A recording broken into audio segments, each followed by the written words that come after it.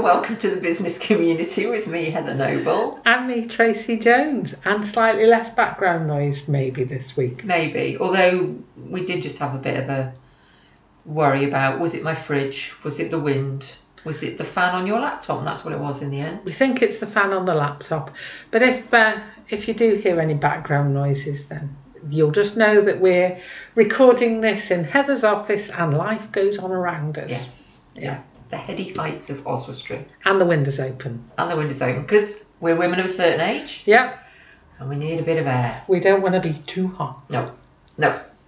So, subject for discussion this week, Heather. Yes. You found an article and you pinged it over to me. It's quite an old article. It's from 2015. But it caught my eye. And it's about business jargon. Plenty of that around, isn't there? Oh my goodness. It was in The Guardian and it was talking about 10 words that you should avoid at all costs. So it sort of set out some of the things that people have been using for the past few years, like disruptive. Okay. We've talked about that. Yeah, we've did a talked whole about it as a subject about disruptors, haven't we? Yeah. How do you feel about business jargon in general? It has paid my bills over the years. Oh, yeah. Some of my earlier good career moves involved translating jargon between different disciplines. So, business studies degree, but also IT and also accountant. And I've worked in a number of areas where I was translating, in one particular area, I was translating between accountancy and treasury, which use quite different jargon, and IT department. Okay. Because they all had their own very specialist jargon, which they hid behind, and I was sort of like liaison, go-between. So that was quite interesting. So, but is that the same as business jargon? So there's business jargon. I wonder if that's more like technical speak, like medical speak. Yeah, I suppose so. And it's so then you're acting as a sort of conduit between a translator. Between different languages. Yeah. Yeah, and I think jargon has ups and downs as well, doesn't it then? So if we're just talking about things like disruptors or even things like brainstorming, it went off the radar a little bit, didn't it? Brainstorm wasn't a thing that you used, and now brainstorms are back in a bit more, aren't they? But there's a few bits of jargon that I really don't like, and a few that I'm really not bothered about. So one I don't like, just because somebody put an image in my mind and now I can't get it out of my mind. Dear. So somebody said, it might have been on Twitter or some other social media platform, that they didn't like the phrase, let's touch base. Okay. Because they don't want anybody touching their base. Thank you very much. Okay. They don't mind having a meeting or getting in touch, but please keep your hands off my base. And once that image is in my head, really... shall we touch base? No. Hands to yourself. Yeah. And a colleague I found out a couple of weeks ago really hates the phrase bottom up. Okay. In the terms of like compared to top down. Yes. So bottom up communication, bottom up innovation. Yes. And she really hates it, and which is quite sad because I was facilitating a bottom up innovation exercise at the time. And she didn't wasn't comfortable with it. What about you? Well, this article actually has, as usual, I went down a bit of a rabbit hole afterwards. But the article's got quite a few things. And like, for example, as you say, some of it I'm not that bothered about. Like annual leave. Yeah. And they're like, well, they say... Is that jargon or is that not just like a useful phrase? Well, they say, well, can't we just say holiday? But then annual leave doesn't necessarily mean that you are on holiday. You could be taking a day's annual leave to go to a funeral. That's not a holiday, is it? No. So there's some upskill. Why don't we just say training? We've got the whole blue sky thinking. And they're talking about Generation Y, Z, Millennials. Why don't you just say the age group of the people that you're referring to? I'm Generation X. Well, There you go. They've not even mentioned. No, and I think that's quite typical of, from what I've read, Generation X. They sit back with a glass of wine and observe all the goings on between the baby boomers and the millennials. Yeah, we just observe with a glass of wine, and that's fine with us. Yeah, let them crack on. Yeah, but another one is that they were saying they don't like is dynamic. I don't know. I think dynamic is just a pretty good description. Yeah. Something's dynamic. It means it's moving. It means that there's momentum to it. Energy. Yeah. They've suggested new and exciting instead, but I think dynamic's quite different to new and exciting. New and exciting is more sort of innovative, isn't it? Or perhaps you're not allowed to say innovative. I don't know. I don't know. Oh, this article doesn't like touch base either. They don't mention touching somebody's bottom, so that isn't their particular or bottoms concern. up. Like, wait, yeah, nominated cheers, really. I mentioned two with bottoms, haven't I? Sorry. Value add, yeah, I don't know. I'm on the fence with some of those, really. I think disruptive is useful because it suggests instead in the article why not use new or innovative, but disruptive is actually, for me, it evokes something about, you're shaking up that industry. You're doing something so radically new, so radically different that it's made everybody stop and think. New, innovative, just sort of fits itself into the industry. Moving forward. Yeah, but if you disrupt the industry, you've just shaken it all up, haven't you? And everybody's got to work out where they fit. So I'm not sure I totally agree, although I'm sure if we went through a whole list of other jargon, I'm sure I'd find some that I find. Well, can I share some with you? Go on then. Let's see how triggered I am. Having read that article, I did a bit of a Google search, and Indeed.com seem to take a slightly different approach in that they see it as an opportunity to educate candidates who are going for job interviews about the sort of business speak of the moment. Okay, right. So what is that? Here we go. I'm so glad I'm not fluent. Boil the ocean. You are? Okay. No, I don't get that one. What's that? Oh, God, I'm behind the times, obviously. To describe an action or project that wastes a lot of time. Example, don't boil the ocean by alphabetizing our client contact information.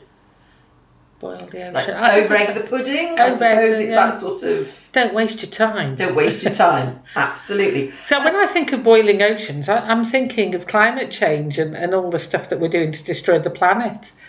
Yeah, okay. Alphabetising your client list is hardly in that same category for me. But anyway, I've learned something new, thank you. Here's Another one. Yeah. Over the wall.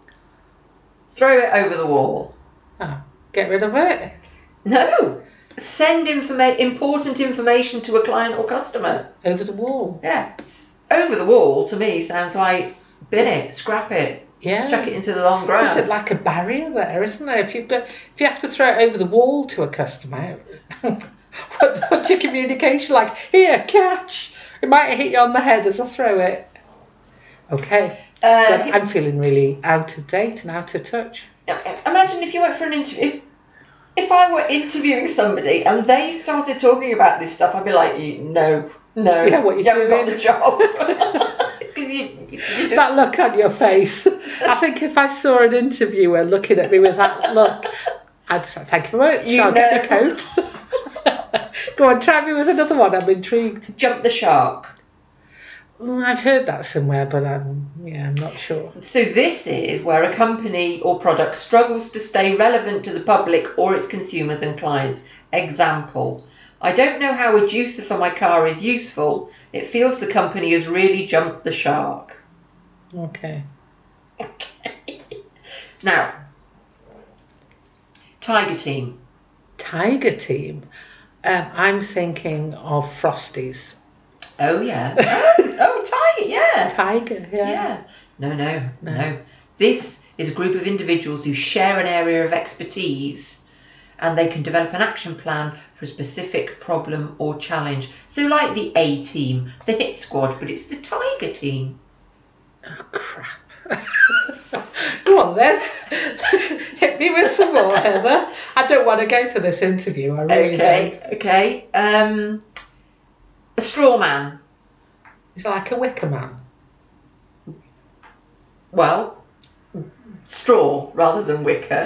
So something that can fall apart is a bit weak. Very good. An individual who has little integrity or substance. Okay. Not straw woman, straw man. Straw man, yeah. Hold that thought. Moves a needle. Move the needle. So I'm thinking of a record player, vinyl record player, and you're switching track. You've had enough of that track and you go to another track. Or are you doing a little bit of tapestry? No, not very good. No, this is getting effective results from a project or assignment that are meaningful to a company or business's overall goals. Basically means moving forward. Move the needle. Yeah. Oh, is it like the speedometer or something? I don't know. God. And I think we should end this piece with a hard stop. A hard stop. Yes. Okay, is that just like a stop? We have a hard stop for this meeting at 3:30 today, so we can get to our next meeting on time. You mean just like a timetable? We need to stick to time. Stick to time. God's sake.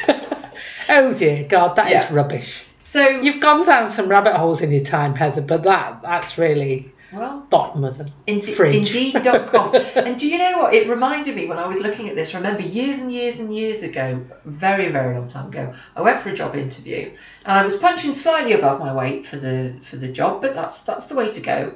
And I can remember the interviewer asking me what my ideal job looked like. Now, 30 years ago, that wasn't a phrase that, and I was kind of like, I don't think I understand what she means. I said, sorry, I'm not sure I understand the question. Well, what does your ideal job look like? And you know, when you're just thinking, I don't know. And she didn't help me by saying, well, describe to me what your ideal job would you be doing? Yeah. So just that idea, what does it look like? Yeah. You hadn't translated. Yeah. Whereas now, of course. 30 years later, that seems a bit blindingly obvious. I know, but at the time it was a bit... Did you get the job? No, and it turns out they were a really bad company anyway, so I'm over it. I was disappointed at the time. I turned up in my red suit, thinking I was... working girl. Working girl, yeah. Anywho. Shall we have a hard stop on this subject then? Fair enough. Okay, so we'll touch base again on that. Yes. Yeah. I'm sure we can leverage some more ideas.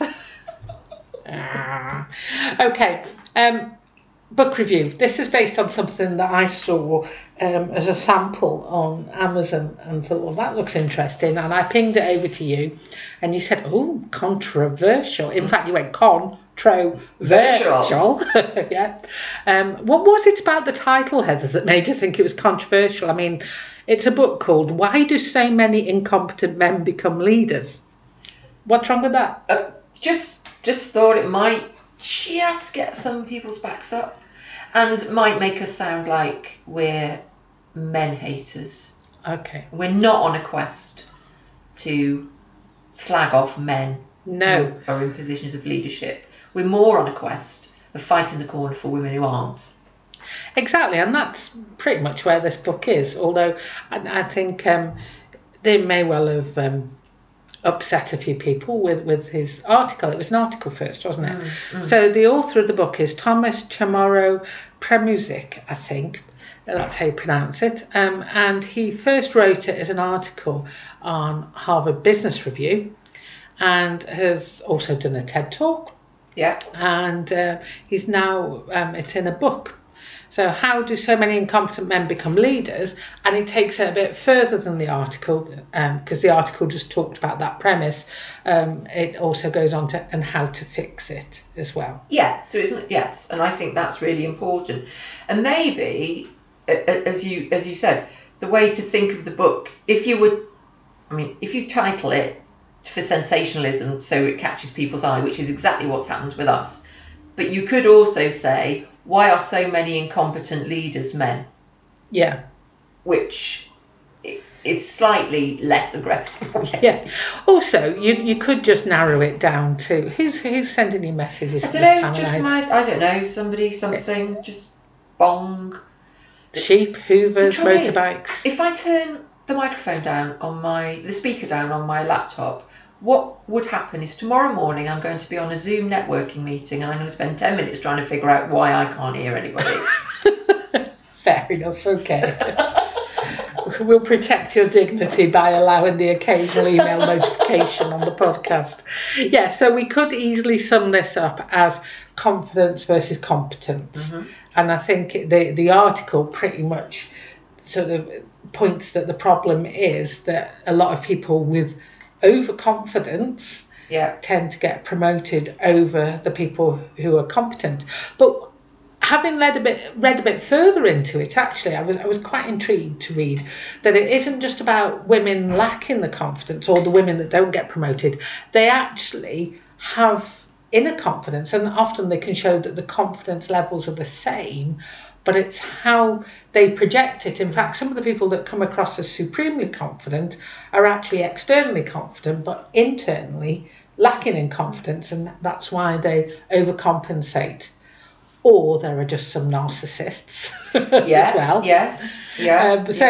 But some of the research that they did, I was really interested to see was that the confidence levels can be the same, but some of the confidence is external in those incompetent people that get over promoted, whereas the competent people that aren't promoted are quietly confident in themselves. But that's the thing, quietly confident. Yeah, and it seems that historically, unless you are outwardly confident, you wouldn't be deemed as competent, and it's that shift because women and not, I mean, some men obviously. Obviously. This is not a blanket, and some women can overcompensate for their. Well, it has been encouraged, hasn't it? And this is why I found the article and the book really useful, because it's something I've had a feeling for a while, is why do you have to become a man and to adopt that very alpha male approach in order to be considered a good leader?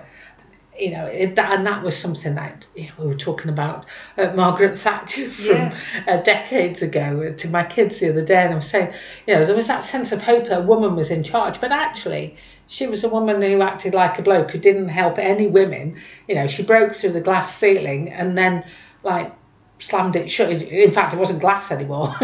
She hammered wood over the ceiling, and it was about adopting that quite alpha male approach to leadership, and I think he mentions in the book and the article about a lot of the advice given to women who want to move into positions of leadership are to lean in, are to get that confidence, are to become more like these overconfident men, and he's offering an alternative approach to it, and that really appealed to me because after all the years, I know I can do the appearing confident bit. I've learnt that over the years, but at the same time, I don't want to do that. I've been overtaken in my career by guys who are full of bullshit but can't actually do the job.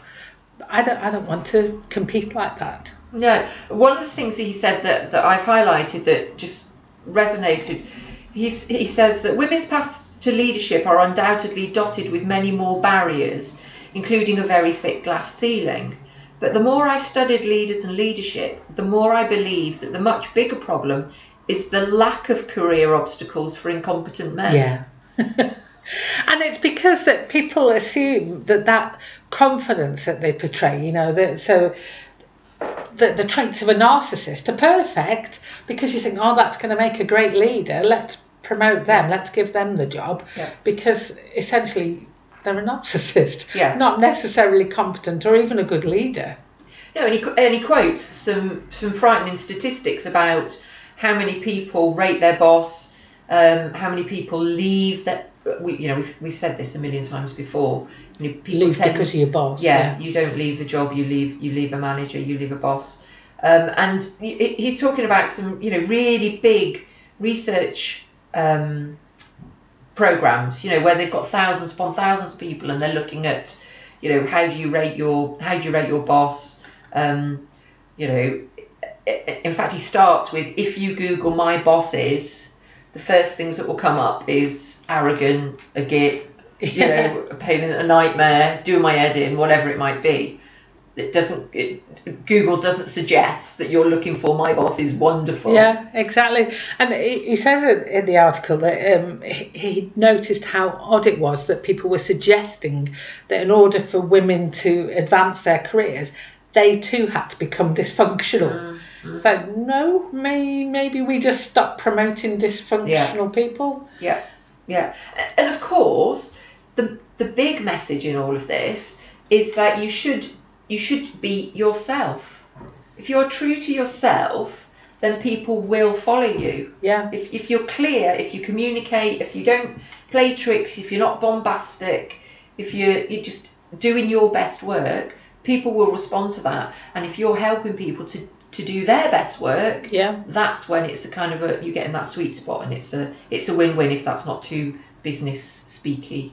Yeah, well, it talks about some review of different personalities of leaders, and there's one of them saying that women are more sensitive. They've got outperform men with emotional intelligence. They're considerate. They're more humble, and what we actually promote is the opposite of that. Whereas actually, if you're thinking about somebody to encourage a team and promote them, and get them to do, work together, you want the person who's considerate, who's sensitive, who's humble. Yeah, absolutely. Yeah, he talks about that bonding, that women are more likely to bond with their, not in a, of course, you do need to maintain that those professional boundaries, but actually that team dynamic, that bonding is more likely to happen with female leaders than it is with men. And I don't know if that's because, again, in defence of guys who are a bit too nurturing and a bit too gentle or too encouraging might be seen as soft or flaky, and so it kind of works both ways in some respects. Yeah, well, you use the Margaret Thatcher example again, and it's not directly correlated, but in the article and the book, he does refer to political leaders as well, and I think it's quite apt at the moment. Yes. How people who can get the job find that they can't do the job well. Seems familiar. Yes. But yeah, with Margaret Thatcher, with any man that she didn't consider strong enough, she called them the wets, didn't she? Yeah. Which a woman wouldn't ordinarily do. It's not the sort of thing that I would expect from a strong female lead who's true to her bloody awful boss. Yeah. I mean, it would be, But she did what she had to do to get power, and that has been for a long time the acceptable route for a woman to get into a position of power. Yeah. And I think it's good that there are conversations going on now which are just challenging that. And saying that arrogance and manipulation and narcissism aren't necessarily the best qualities for a leader. Yeah, I think I haven't read all of the book. I don't know if you have, but even just looking at the index. There we go. There's the motorbike. There's the motorbike. That's obviously just somebody on their way home at this time of night on a Tuesday night. But the point you made right at the beginning was that he also then talks about how to fix it. Yeah. So he talks about how to distrust our instincts, how leaders can get better. So he isn't just saying... Yes, the article very much sets the idea out. And I thought at first when I started to read it, that it's just a rehash of the article, but it's not. It is taking it further, and I think that's the important thing. Yeah, and he talks about charisma and how men are deemed to be charismatic. Women, you don't normally say that women are charismatic. No, you don't. It's not a term that you use. No, you say she's bossy, probably. Well, yeah. But then he does talk about where the female does have an advantage. Then he says, right, okay, now that we've done all of that, what does a good leader look like? Let's forget gender. This is what we're aiming for. And then how do we get there, and why is it? Well, what does a good job look like? Well, yeah. Yes. Let's take you back to your interview. Yeah, totally.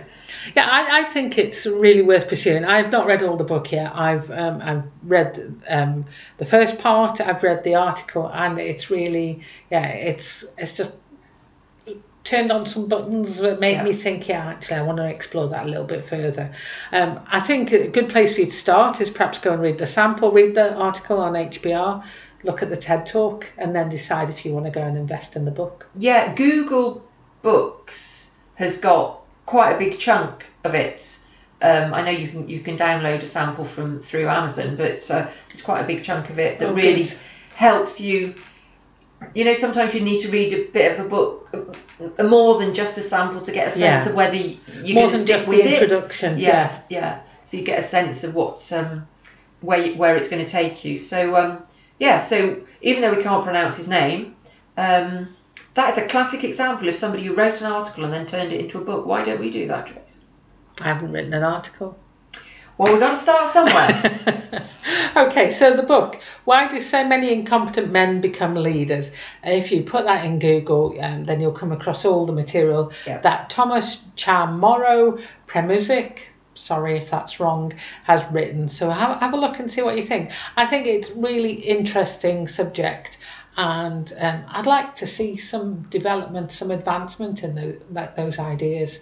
Maybe start to see leadership expectations changing and training for leaders changing. It would be quite interesting to hear a man's perspective on the book. Yeah. Do they feel threatened by it? Yeah. It's interesting because the company I work for is doing some leadership training at the moment, and as I was reading the article, I was thinking, I wonder where it's pitched. Is it pitched this side of the article or that side of the article? So I shall find out. Excellent. So we're going to profile somebody now who leads quite a big business. Might not have been what he intended to do. Why did his name crop up? He was in the news, and I just saw him and thought, there we go. There's somebody we haven't talked about. There's somebody we've not talked about. He's a British businessman and a CEO, and is of a company that I've actually used. So you bought, okay. I've bought white goods from AO, which is the company. AO is an online retailer specialising in electrical goods, and the person we're profiling is co-founder John Roberts.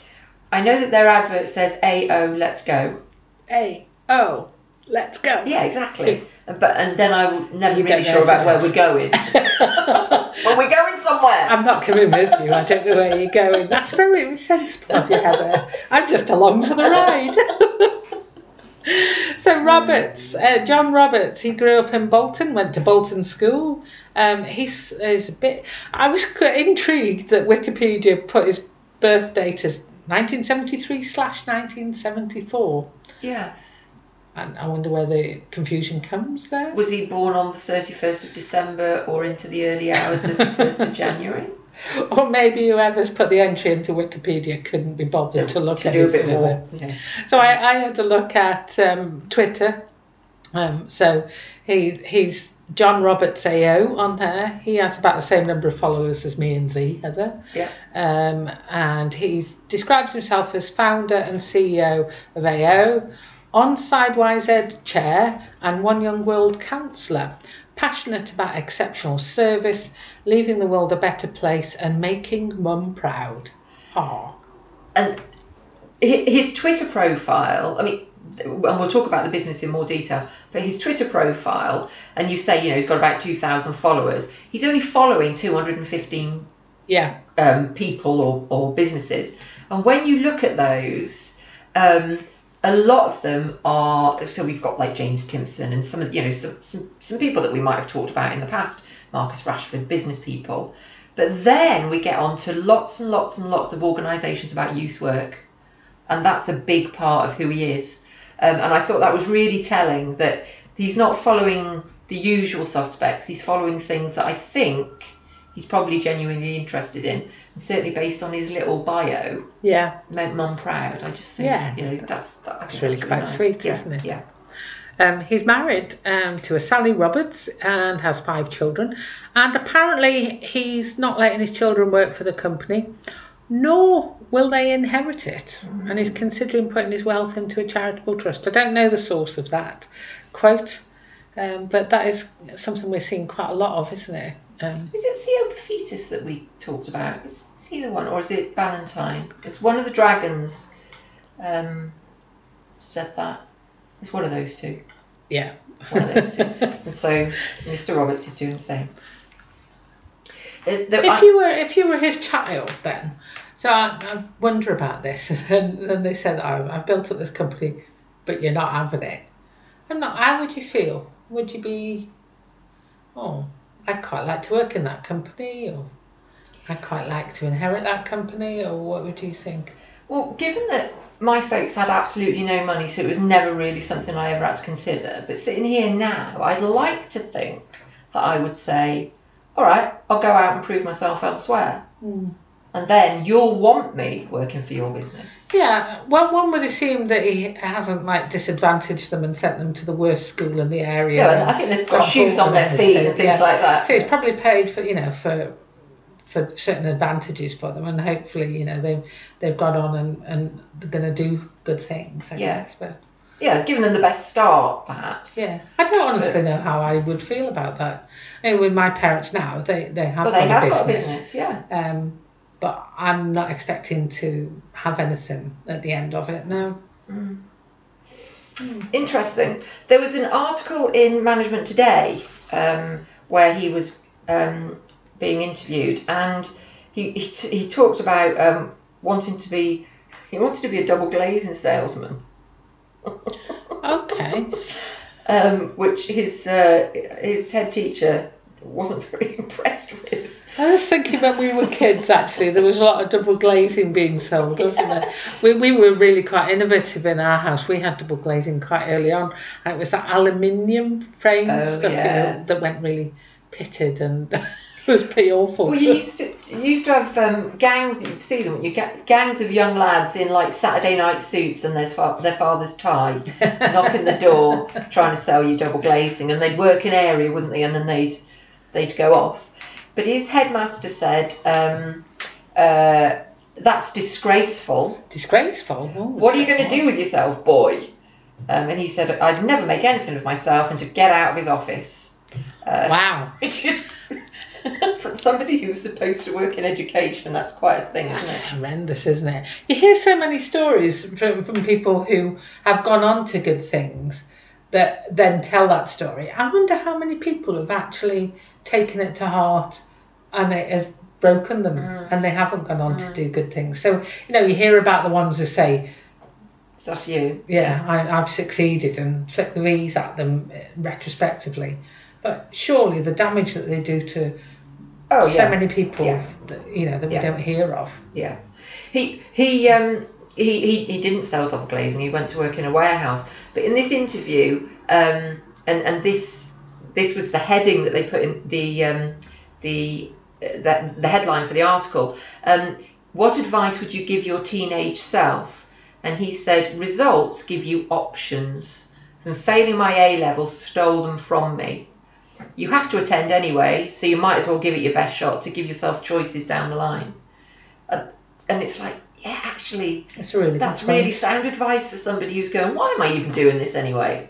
Because surely the world owes me a living. Well, no, not exactly. Do the best that you can so that you do have those options. Yeah, it's a good point, isn't it? So maybe his head teacher did, in saying that, did spur him on to greater things. Maybe. I don't know. You're being very kind, aren't you? I'm trying to be. Well, I went straight for property. Me, I like a little bit of a look at property. So a recent article from March this year, he's applied for planning permission to build an office at his 40-acre home. Okay. And he lives on Greenbelt land, so that's why it's a news article. He wants to build a single-storey building at Hawkshaw Hall, a former farm close to the village of Hawkshaw, which has been converted into a luxury family dwelling. I bet it has.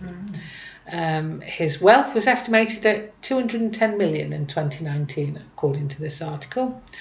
And he's applied to Bury Council to have an oak-framed home office built with slate tiles and a mix of natural random stone and timber doors. Sounds very nice, doesn't it? Yeah.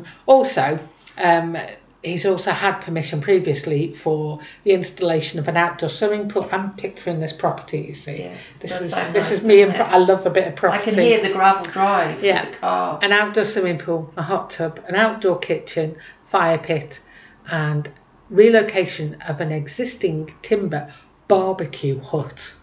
Wow. You shouldn't barbecue indoors, should you? That sounds dangerous. I imagine it's just like is it just a roof? A barbecue hut with I don't know.